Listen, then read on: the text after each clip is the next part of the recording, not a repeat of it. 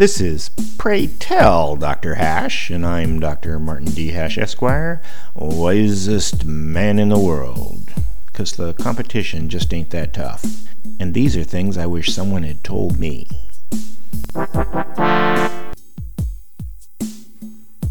Today's topic: Communist Revolution. Communists aren't anonymous anymore. Most don't say they're communist, but when you ask them what they want, it's communism. I just want everything to be equal, they'll say without a hint of self-awareness. And many do proudly claim that they are in actual fact communists. Communists in America didn't go away when the Soviet Union fell. They just got more tactical and way more effective. The Communist Revolution strategy is well known. They intend to unmoor a capitalist society from its history, denigrate its culture, customs, and traditions, undermine authority, and finish it off with debasement of the currency.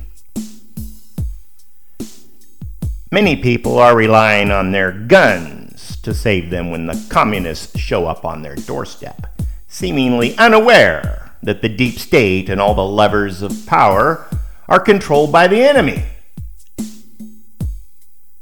Through years of affirmative action and white guilt, every public institution has been compromised.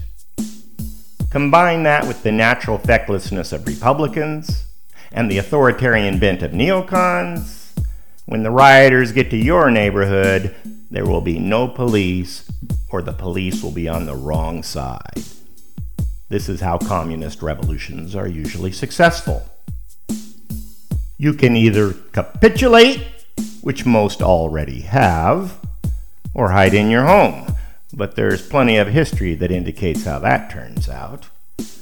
Or you could treat the occupation passive-aggressively and just not do as they say, which is probably the only option.